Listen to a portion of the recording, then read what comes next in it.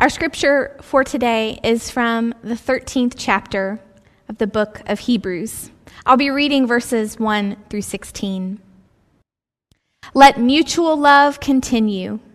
Do not neglect to show hospitality to strangers, for by doing that some have entertained angels without knowing it. Remember those who are in prison as though you were in prison with them, those who are being tortured as though you yourselves were being tortured. Let marriage be held in honor by all, and let the marriage bed be kept undefiled. For God will judge fornicators and adulterers. Keep your lives free from the love of money, and be content with what you have. For as he has said, I will never leave you or forsake you. So we can say with confidence, the Lord is my helper. I will not be afraid. What can anyone do to me? Remember your leaders, those who spoke the word of God to you. Consider the outcome of their way of life and imitate their faith. Jesus Christ is the same yesterday and today and forever. So don't be carried away by all kinds of strange teachings, for it is well for the heart to be strengthened by grace and not regulations about food, which have not benefited those who observe them. We have an altar from which those who officiate in the tent have no right to eat. For the bodies of those animals whose blood is brought into the sanctuary by the high priest as a sacrifice for sin are burned outside the camp. Therefore, Jesus also suffered outside the city gate in order to sanctify the people by his own blood. Let us then go to him outside the camp and bear the abuse he endured. For here we have no lasting city, but we are looking for the city that is to come. Through Jesus, then, let us continually offer a sacrifice of praise to God. That is the fruit of lips that confess his name. Do not neglect to do good and to share what you have, for such sacrifices are pleasing to God. This is the word of God for the people of God. Thanks be to God. My daughter Catherine attended Live Oak Morning School, a Mother's Morning Out program housed on the first floor of First Baptist Church in Athens, Georgia. The school was named in honor of the giant oak tree that sits on the northwest side of the church. Catherine used to love playing in the leaves of that tree, and here you can see her swimming around in the leaves, and you can see in the background the tree's trunk. At Live Oak, the children learned that mighty oaks from small acorns grow. Every morning, Catherine passed the mighty oak on the way into school, and every day at lunchtime, she passed it again on the way home. Mighty oaks from small acorns grow. When it comes to managing God's blessings, to living a life of faithful stewardship, the question for you and me is not if our lives will have significance, but what significance our lives will have. Not if we are being formed, but by what we are being formed. We're all putting down roots. We're all producing fruit. Any gardener or farmer knows that the fruit of our lives is directly related to the roots of our lives. God has blessed you and me abundantly, which means that we must ask ourselves what it means to manage God's blessings, and even more so, what it means to find joy in managing God's blessings. Worthy outcomes take time and work. Results require discipline and dedication. The deep inner soul satisfaction we are longing for is easily drowned out in these days by an ad, some other notification, a task, some noise or screen. These stimulations are exhausting and overstimulating for us. And so we tend to reach again and again for the low-hanging fruit, the instant, the easy, the cheap. Mighty oaks from small acorns grow, but only if the necessary elements and processes are there. The rich, nourishing life we all desire requires careful tending and cultivation, mindful management of God's blessings. Hebrews 13 is the final chapter in Hebrews, and it's a list of final instructions. This chapter comes across kind of like the reminder list your mom gives you as you're walking out the door. Don't forget to text me when you arrive. Don't forget your lunch. Don't forget your mask. I counted. Hebrews 13 gives 17 instructions for how to live faithfully, how to manage God's blessings. Hebrews is a sermon, and the preacher's word is one of encouragement. Christ will see you through, the preacher says. There will be an abundant harvest if you will let Christ be the master gardener of your lives. We don't know exactly where this community of Jewish Christians was, those who first read this letter. But what we do know is that they experienced intense persecution and isolation. Why should they stay in the game? They were considering giving up the way, following Christ. Why should they make themselves vulnerable to Roman officials ransacking their homes and stealing their possessions, to unjust imprisonment, to continual rejection, isolation, and fear? They were the lowest of the low in their social structure, and they were wondering why it was a good idea to do this anyway. We need encouragement too, for different reasons. We need to be reminded why we worship, read our Bibles, pray, give our offerings, help our neighbors. Why do we love our enemies? Why are we seeking peace? Why do we forgive and reconcile? The Hebrews preacher addresses one of our stumbling blocks, one of our barriers to growth.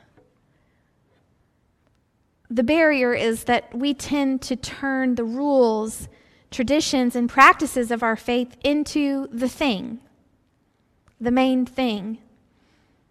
It's easy for our religion, which is the expression of our faith, to become our God. This comes up in the Bible again and again and again in both the Old and New Testament. I don't want your sacrifices, God says. I don't want your burnt offerings or your eloquent prayers, your tithes, your prideful displays of religion. What I want is repentance, humility, a yielded and willing soul. I want your heart. The Apostle Paul says it in another way in 1 Corinthians 13 when he says, I can perfectly manage God's blessings.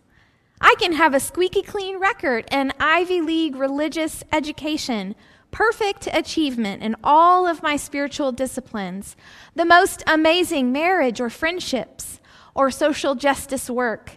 But if I don't have love, if I don't have Christ, then I have nothing. As we think about managing God's blessings, here are the action steps I want you to hear from Hebrews 13 today. These are action steps that apply to every sphere of our lives: school, work, marriage, struggle, friendship. This is really an ethic for managing God's blessings. Go to Jesus. Go where Jesus is, verse 13 says. Humbly seek share the good. Go to Jesus. Humbly seek what good you are called to share.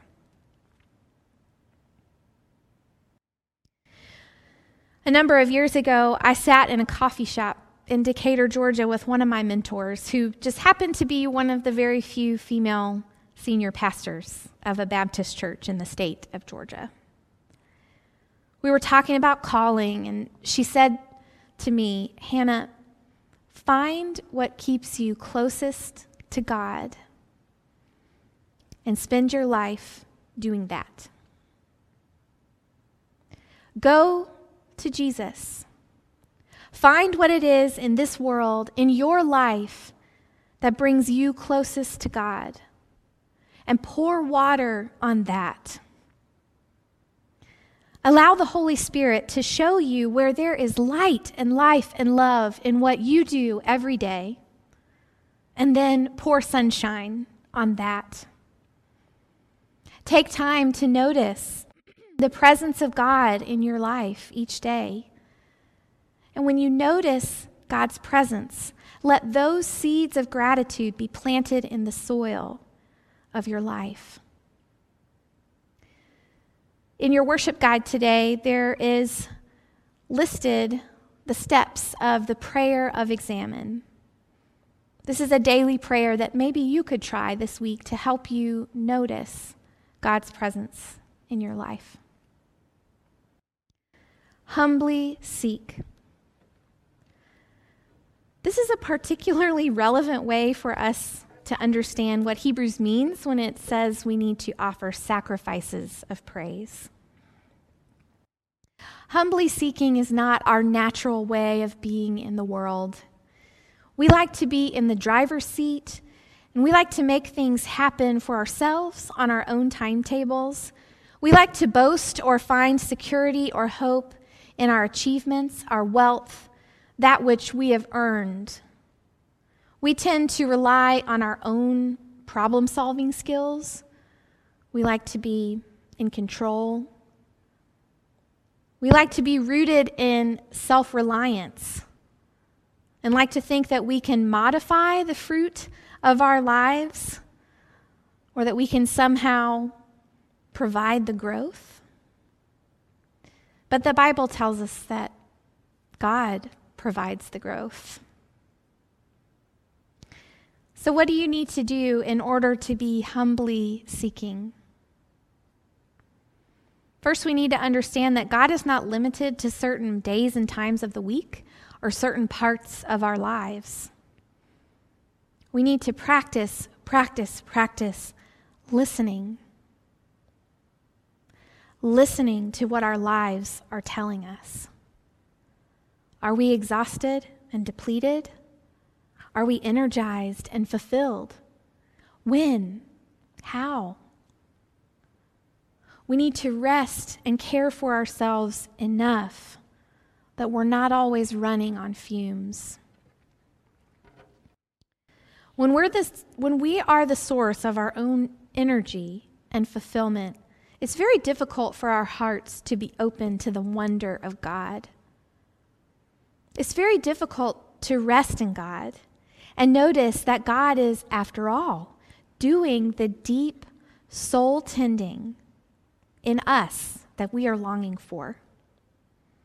It's difficult to know that God is, after all, a gardener we can trust with our lives. When we're in charge, it's hard to trust that God is going to satisfy our longings and our desires. God is going to heal our wounds. God is going to offer us rest and restoration for our weary souls. Practice humbly seeking. This place of humility and yieldedness is really the optimal place from which to share good. We can share all kinds of good. We can give and help until our accounts are empty and our feet hurt. That is not what God is after. God is not interested in us overworking for God. God is interested in you being you, the unique, marvelous creation you are. And from a place of health and authenticity, Christ wants to offer good to the world around you. What are your God-given dreams, desires, skills, talents, and abilities? When you share those things, what energizes you? What keeps you going when the going gets tough? What moves you from asking, "What can I do?" to knowing, "This is what I must do"? Today, tomorrow, next week, to share good in the world.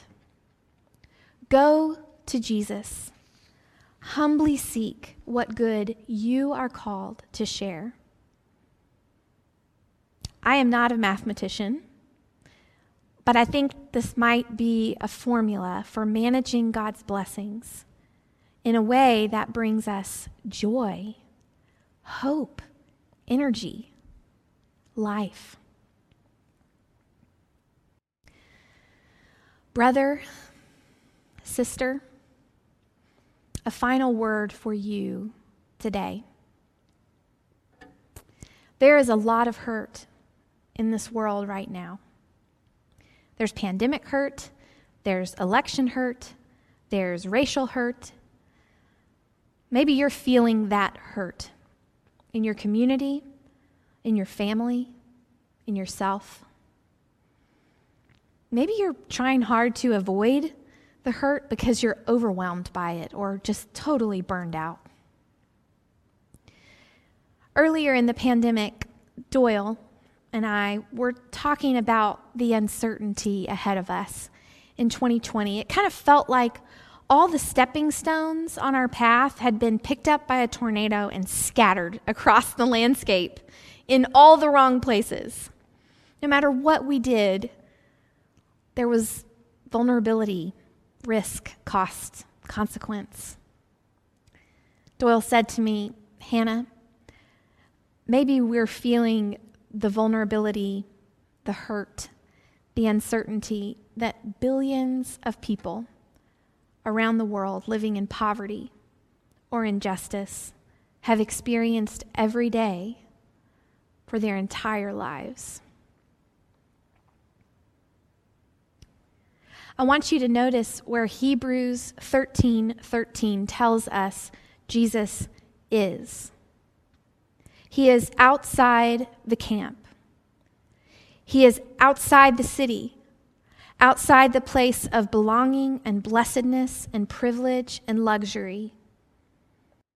The Hebrews preacher undeniably places Jesus among the marginalized, the poor, the sinner, the outcast, the oppressed, the disinherited, the crucified, the thrown away.